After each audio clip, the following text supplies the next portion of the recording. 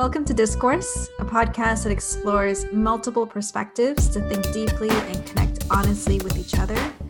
I'm Sarika Narayansingh. And I'm Ann Song. Hey, Sarika. Hey, how's it going? Good. Oh gosh, I said, hey, Sarika, my Siri turned on. Sorry. Story of our lives over here. I'm good. Just caught up in a lot of marking, but that's the usual situation in this time of the year. Yeah, totally. Normally we would do marking online anyways. Mm-hmm. How's online teaching? Because that's kind of new for us. Yeah, that's new for us. And it's definitely a challenge because there's a lot of things that we need to learn on our end on best practices when it comes to online teaching. Mm-hmm. But I think, spring, summer was really good practice round for us because I feel like I have a system in place and I kind of know what I'm doing. And I feel a bit more confident in terms of like when to have the modules out, what to expect for our class meetings, how to engage students online. I'm slowly finding myself getting better and better at it, and I feel more confident. What about you? Yeah, that's a good feeling. I think similarly, the spring, summer was a good sort of crash course almost. Like we were kind of thrown in and we learned a lot by doing a lot. Mm-hmm. I think my approach now to the fall semester and moving forward is, this is not a clean cut online course that we're teaching. It's more that we're just teaching remotely, like from afar. Mm-hmm. And it's kind of taken off a lot of pressure, I think, to create these like asynchronous learning modules and stuff like that. Like we have to think about what is going to meet the students where they're at and what they need. And, let's keep it simple. Yeah, exactly. And I'm just imagining myself as a student or a learner. I would prefer obviously the in-class version, but even from, even if the course is online, I would really look forward to and want to see my classmates through the virtual classroom or connect with my classmates in the chat box and see my teacher in video. I would much prefer that over modules. So I think it's a balance. Yeah. And that hour or two you have, it's so important. Yeah, just having that like moment when you touch base. Mm-hmm. It just connection, accountability. Yeah, totally. Connection. And yeah, maybe we're not all on our mics. We don't all have our videos on, but I think you can still have connection. Like we're so used to connecting through like GChat or Instagram or, we grew up in a time of ICQ. Like that was actually, I didn't have ICQ. Oh my God. I grew up in a time of MSN. Okay. If people know what that is. Yeah. That was a little, that came after ICQ. ICQ for me was like grade 5. Oh my gosh. MSN grade 7, man. I'm surprised you were even allowed on the computer in grade 5. Well, I just kind of, I got in there. Yeah, no, for sure. I think that, and for us too, like relationship building is so important, and having relationships with my students is very important. Mm-hmm. So like, I really crave that weekly meeting and want to meet them and want to see them. So, it's going well so far, and, looking for ways to tweak and improve constantly as usual. Yeah. But yeah, it's going okay. Speaking of relationship building, I think one of the tools that we've been able to use even before we had to do remote learning was podcasting. Mm-hmm. I think for me, at least, like listening to a student's podcast is such a authentic and intimate way of like connecting with students, like just through their voice, through those natural, quirks in conversation, getting to know what they think about an article, for example. And so this kind of brings us to what we're working on and sort of a quote unquote clinical question. Can you remind our listeners of what that clinical question is? Sure. So for our nursing students, this would be a clinical question. In our case, we could call it a research question. And it sounds something like this. Do learner-generated podcasts improve college students' intellectual humility? Awesome. So that's the question that we're working with. We're curious to know if this particular intervention, learner-generated podcasts, have an impact on students' intellectual humility. Nice. So at this point in our research process, we're kind of looking at the literature. Yes, so we've been researching on this topic, and we actually found two really great sources, two very relevant and fairly current sources that might help us answer this research question. And so I'll introduce them, and I hope I'm not butchering anyone's names here. So we have one source called Links Between Intellectual Humility and Acquiring Knowledge by researchers Elizabeth J. Crumray-Muncoso, Megan Haggard, Jordan LaBouffe, and Wade Roat. And we have another source called An Evaluation of Learner-Generated Content and Podcasting by Crispin Dale and Ghislaine, am I pronouncing her name right? Actually, Ghislaine Povey, I think. So those are the two studies that we found through the library database that we're going to be looking at a little bit more deeply today. I also want to take this opportunity to say that the first source, I'll just call it the Crumray source, is a quantitative study. It's specifically a correlational study, looking for the correlation, the relationship between variables. And the Dale and Povey study is a qualitative study, specifically a phenomenology study that looks at a particular group's experience with a phenomenon, a situation, or an event, and their impact, the impact of that phenomenon, and their perception of that event. So it's safe to say both are evidence-based research studies, AKA primary sources. Yeah. So we're on the right track here. Totally. Okay, so I'll start off summarizing the first source. It's the Crumray-Mancuso source with the multiple authors. In terms of their purpose, they're really trying to address a gap in the current theoretical knowledge base. So they do say in the article that very little research, quote, has examined intellectual humility as a potential mechanism for fostering knowledge acquisition. And so for me, I think what they're really trying to say is, we have intellectual humility as an intellectual virtue, so a good in and of itself. But theoretically, we can see how intellectual humility is connected to a person's ability to acquire or learn information. But there's been very little empirical evidence to actually show that. And so what they do is they look at different variables almost, or factors that are associated with the acquisition of knowledge. So maybe I can... They said... So the three that they list is the cognitive ability to gain new knowledge, meta-knowledge, which is like accurate judgment of yourself and your limitations, and thinking styles and learning goals, which contribute to one's predisposition to want to gain more knowledge. So those are the three kind of variables or indicators of knowledge acquisition. And essentially they're saying, look, there are a lot of studies done that suggest a connection to intellectual humility because, intellectual humility has to do with being humble about one's thoughts and beliefs and ideas, and therefore then open to new information and open to learning new knowledge. But they're saying there's not enough in actual empirical data connecting these things. Okay. Yeah. I feel like you've summed it up. Yeah.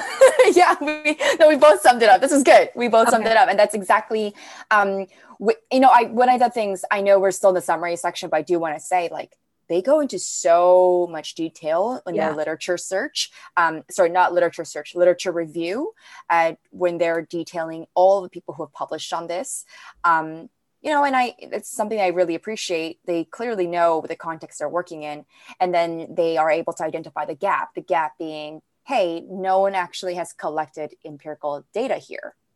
And to extend your summary, Sarika, they go on to then say, okay, so we're going to conduct a non-experimental correlational study to see if there's a correlation between this idea of this indication of intellectual humility and these other indicators of knowledge acquisition.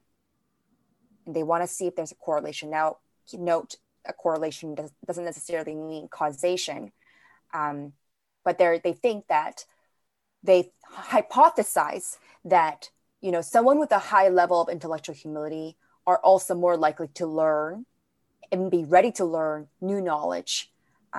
So that's what they hypothesize. Mm-hmm. So then what do they do? So just to recap, one of their studies that they do is to make this link a little bit more clear and to try to measure that link somehow between intellectual humility and this likelihood of knowledge acquisition and open-mindedness to new information. They look at 170 college students that are all in the same psychology class.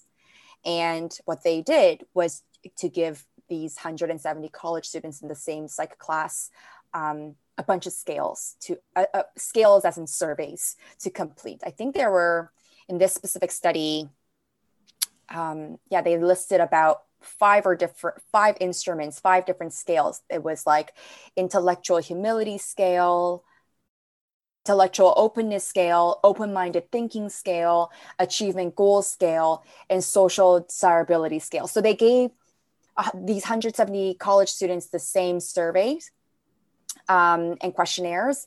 And I want to add that they got an assignment credit for these students who completed these scales and questionnaires. And so in the world of research, we also call this, as our students will know, a cross-sectional survey, because it's like a one-time survey that they're collecting at one point in time. And of course, as the researchers suspected, there was a correlation between students' level of intellectual humility and then students' open-mindedness and flexibility to new knowledge. And they also saw a correlation to students' desire to master knowledge. So the desire to understand and master new knowledge and the motivation for that. So they saw a correlation there. So that's kind of what they've done. So now that we have a sense of what this study did, let's talk about some of our thoughts about this, because I had some thoughts. Did you? Yeah. In terms of as it relates to the sample size and things like that? Yes. Yeah. Okay. So what did you think about the fact that they only collected the data from 170 college students? Yeah. I mean, and correct me if I'm wrong, I don't recall getting a description of those students, like what kind of school they went to, what they were studying. I feel like all those things can really influence a student's intellectual humility. Absolutely. Like, for example, I'm imagining a student who goes into the humanities simply for the sake of acquiring knowledge and mastering knowledge. And she talks about, or the researchers talk about, the distinction between a student who is mastery oriented in terms of their learning. So they have a growth mindset versus a student who is, fixated on grades and performance. Because of their ego and their intellect. And so I think I would have really wanted to have a larger sample size to validate whether or not this is, valid across the board. And also to have a better sense of what kind of students they were even inviting to be participants in this project. I think those are all variables that influence how much intellectual humility they might have at that point in time. Yeah, absolutely. Like they said 170 college students, but my immediate question was, well, from where? North America, Canada, US? And if it was the US, like which state, which region? And also like what school? Like there's a lot of information there that I thought was that they weren't really transparent about in terms of the sample selection. This is clearly what we call a convenience sample, right? It's a convenience sample because the researchers tapped into a specific psychology class because it was conveniently accessible to them. And this, if you happen to be in that psych class, you obviously were systematically more likely to be chosen for this sample compared to someone who's not in that psych class or in a different state altogether. Mm-hmm. So there is a sampling bias here. This group cannot, and especially because they started off not even talking about their population that they were interested in was not even college students per se. It was just people in general, because everyone is intelligent. And so they're just studying intellectual humility in adults in general. So it's really hard to say that based on, Sarika, like what you said, the small sample size in a very particular context can possibly be representative of all intellectual adults. Like I find that really hard to see. So it's not representative, and it's, like you said, too small. Yeah, and I think I actually had overlooked the point that they were looking at adults generally, like folks who decide to go to and who are able to go to and access post-secondary education. That in itself, you're in a very privileged position if you're able to manage that and figure it out. Exactly. So yeah, that's interesting to think about. But to be fair, I mean, as I was reading it, I didn't think that the researchers were necessarily trying to say that we can apply this to the wider population. Like I did notice that they used a lot of like may language. Like they were very careful about, this is for this context. We are aware of these variables. What did you think about that? Yes, Sarika, you're absolutely right. I don't think that they explicitly ever say anything about making claims like this can be generalized to the wider population. But given that it is a quantitative study, and generally quantitative studies, their goal is to usually have a larger sample size as much as possible in order to confidently say the correlation we see here in the sample should be the correlation we see in the wider population. And so I'm just making those connections in that sense. But yeah, the authors don't explicitly make those kinds of claims, thankfully, to say like this is, will be seen in the rest of the world, essentially, right? And, to their credit, the authors do also recognize the limits of their study. They do very transparently state that the students did receive some kind of assignment credit for this. I am curious to think, maybe that could have also skewed the results. Like if I am a student who is in this class and I know that I'm getting some kind of credit, like I don't know if it was just a completion credit or if my instructor would have had access to my scales. Right. They don't talk about that, but they do say like they got credit for it. I'm also thinking about the section where the authors do make clear that correlational studies have their limits.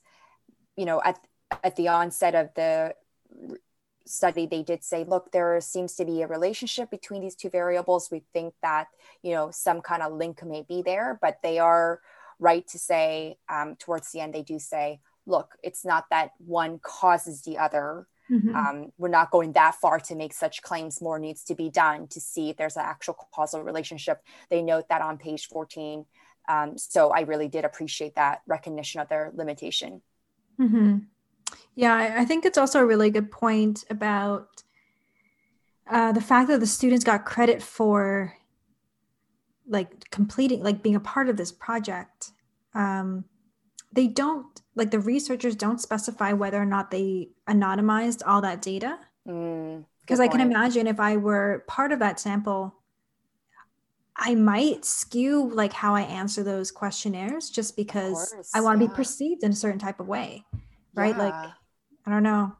But yeah, I do think it's also really interesting that they're able to still manage to discuss the limitations of their study. Like I just had copied this quotation from the text where the researchers basically say, like, we recognize that the students with high GPAs may have a skewed sense of their intellectual humility. Maybe they seem to come across like they don't have a very high IH, but it could be because of that. Like I do appreciate the nuanced representation of their study. Of their analysis, right? Yeah. I appreciated that too. Okay, let's move on to the next source then. And I could start by summarizing this one. So this is by Dale and Povey, called An Evaluation of Learner-Generated Content and Podcasting. And in this study, the researchers were interested in learning more about student-created, student-generated, learner-generated podcasts. They offer us a brief overview of the literature around this and say, look, there's a lot of stuff being done about just using podcasts in general in higher education, but not a whole lot about student-created podcasts and what happens to that and the impact of that. So they put together this qualitative study where they want to see how learner-generated podcasts influence the development of academic and practical skills, as they say, in order to then enhance student employability. So what they do is they're very similar to the other, the first source that we were just looking at. There's a convenience sample and they tap into one particular classroom. I am not 100% sure how many students, because I don't know what the end value is because they don't tell us. There is no end value, but we just know that there's a group of students in a particular class, I believe. And I think it's an elective course too. Like, yeah, it's to the honor students. Yeah, it's for students in the tourism and hospitality management program, I think, something like that. And then as part of their heritage management course, they were asked to create a podcast about a heritage site of their choice. And then afterwards, they did focus group interviews of the students who podcasted to see how they felt about it. And they collected data, qualitative data of students' reflection blogs that they kept over the time period that they were podcasting for. And they essentially did a thematic content analysis of the language used in the blogs and the language used in the interview to determine how students felt about podcasting. So that's what they did. So thoughts about how we feel about this research design? The research design. Or anything in general. We could start with research design. You could talk about sample size. I mean, there's so much. I took so many notes. I think the fact that we don't know how many students is so problematic. Yeah, it is problematic that I think for example, we don't know the sample size. It could have just been like 50. I think they do mention, they tuck it in later. It's like 15 blog entries or something, 15 individual blogs. Okay. So does that mean 15 students? I don't know. It could have been 15 entries from 3 different people. You know what I mean? Exactly. Okay. So I think that's kind of problematic. I would love to have known, like, for example, the podcast itself wasn't evaluated. And I would just love to know, like, why they decided not to do that and why they didn't even look at the podcast transcripts as evidence of anything. Yeah. Like, they chose very specifically to focus on these interviews and these blogs. Like student reflections about the podcasting experience only, right? Yeah. I found that really interesting too. Like, why I'm sure there was a good reason, but whatever that reason is, they don't share it with us. I found that a little bit frustrating. Exactly. Yeah. I want to know a little bit more about your research design, your rationale. Like if you told me, we care more about their perception and the only way we can get at the perception is through that I would understand. But arguably, like, the podcast transcripts in themselves can speak for how deep the students were learning. And that's one of the things that they wanted to look at. Absolutely. I think the podcast would have been an excellent data entry for them, for them to use as part of this qualitative study. I want to touch on your point about perception. I thought, going back to my criticism of the sources' kind of lack of transparency and clarity on things, they started off in the introduction giving me the impression that they were interested in looking at the relationship between student-generated podcasting and the actual improvement of skills. Mm-hmm. But when I looked at their data and what they've collected from their interviews and the kinds of questions they asked or kind of themes that they were discussing in their analysis, it just seemed like the whole thing was about how students felt about podcasting, but how students perceive or felt about podcasting does not necessarily mean improvement of skills. No, it doesn't. And that's another thing I think I flagged. I was like, what's the importance here of looking at perception? Is it because of the relationship to like self-efficacy? Like if they perceive it as a positive learning experience, they're going to feel more confident going into it and perform better. Like, I don't know. I feel like there was just so much left to us as a reader to try to connect the dots and make sense of their study. Whereas I really wanted them to take control of it and say, this is what we're doing. This is why we're doing it. This is what we found. I don't know. Yeah.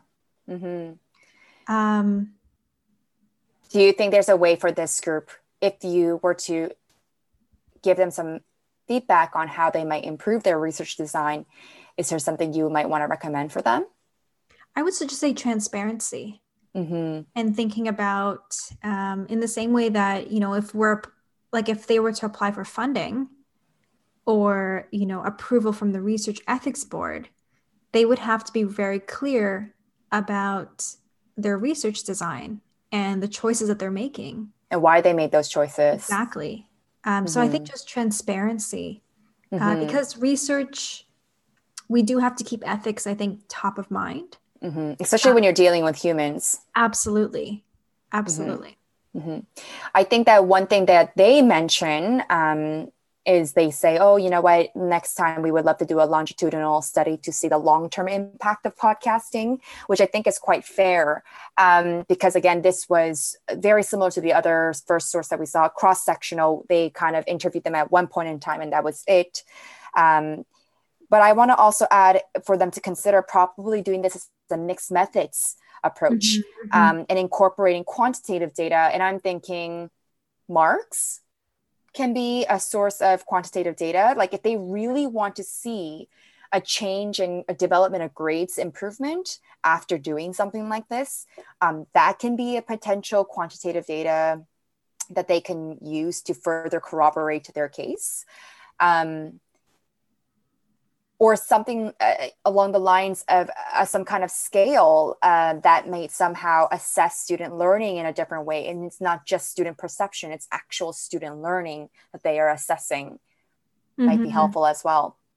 Yeah, I think there are a lot of things that they could have done to sort of increase the quality of the information that they're generating. Like, I just feel very skeptical of a lot of the things that they're saying. I mean, for example, the fact that the podcast wasn't for marks. I wonder if that had an impact on the students' performance. And even what they said about the podcasting experience. Like, why put all your energy into an exercise that doesn't do anything for your grade? I understand that too, right? Absolutely.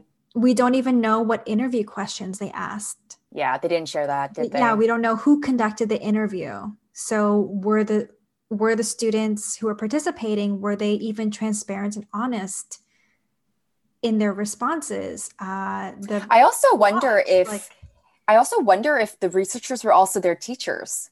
Exactly. Like, I need to know more. Because that would definitely skew the results if it was my own teacher trying to collect data and tapping into my transcript interviewing me. If I were the student, I'd be a little nervous. Yeah, there's a conflict of interest, there's a power dynamic. Yeah.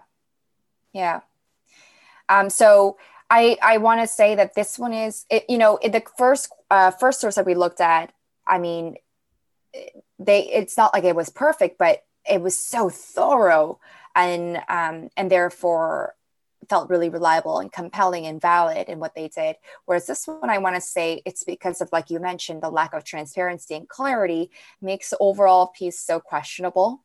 Yeah. Yeah, I mean, even if the results that Krumrei Mancuso and her research team, the results that they came to, even if they can't be applied to like the general population, I think what she does a really good job of is like leaving it open at the end and saying, this is what you need to do next. And to be fair, I think that, Dale and his research partner, I think they do that as well. And I guess at the time, like, I think they actually refer to their article as a practice paper. Oh, they do? Yeah, at the very top. And I looked up what that means, and it seems that it's something that comes out. It's like basically they refer to it as an evaluative summary of scientific and evidence-based information. And I think they also squeezed in their own study. But Gotcha. It's usually when there's not a lot of information out there about the topic. Mm-hmm. So I do, it does give me the impression that it was a bit rushed. Mm-hmm. Yeah. So that's a good point. Yeah. So our last question for that we could ask each other here is whether both of these sources are appropriate, relevant, and reliable enough to help us answer our research question. Which one would we like to keep, and which one do you think we're okay passing up? I'm definitely leaning towards Krumrei Mancuso's research team. Yes, same. Yeah, I think Dale is good. Like if we had to do like a lit review, like a literature review of what people have said already or what people have done, I think they're worth mentioning. But in terms of answering that question, can learner-generated podcasting actually increase students' intellectual humility? I definitely see Krumrei Mancuso's article playing more into that. Absolutely. I totally agree with you. I'm also, after our analysis and our critical appraisal of these sources, Krumrei Mancuso and her team, that first source was one that really stood out to me as a compelling one. And Dale and Povey, it's interesting to see what people are doing, but ultimately don't think it's reliable enough to use in our study, to help us answer our question. Yeah. Okay, Sarika. So thank you so much for having this lovely conversation with me today, taking the time to do this. Thank you so much for thinking deeply and connecting honestly with me. Thank you. Bye. Bye.